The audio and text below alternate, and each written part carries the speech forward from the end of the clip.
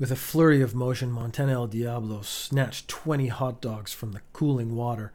Laying on the ground, Montana El Diablo placed them over his vital chakra points. There was more information to extract, and Montana El Diablo, private detective, never left a job unfinished. Since Montana El Diablo could not grasp that many hot dogs in his hands, Montana El Diablo knew this because he held the world record for most hot dogs held at one time.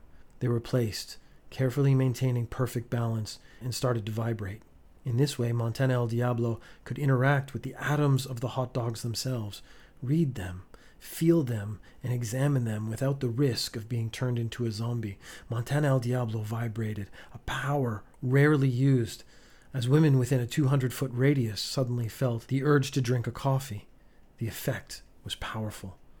Montana El Diablo's atoms ricocheted off each other. Montana El Diablo became more hot dog, and hot dog becoming more Montana El Diablo.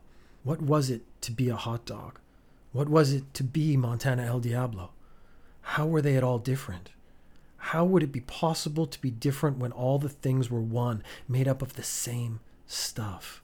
Montana El Diablo gave the hot dogs dreams of being more than they were, working harder to lift themselves up and inspire other lower meats to be better. Montana El Diablo felt the intrusion of the chemical, how it was darker and so malevolent compared to a standard preservative or flavor enhancer. This was molded to affect humanity directly, to target only people, and then spread until there was nothing left. Montana El Diablo gleaned an advanced technology from the science.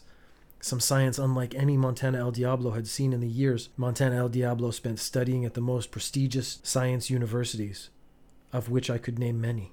Let's see how deep this hot dog hole goes. Go to episode 125. Turn around and check the cart. Go to episode 99.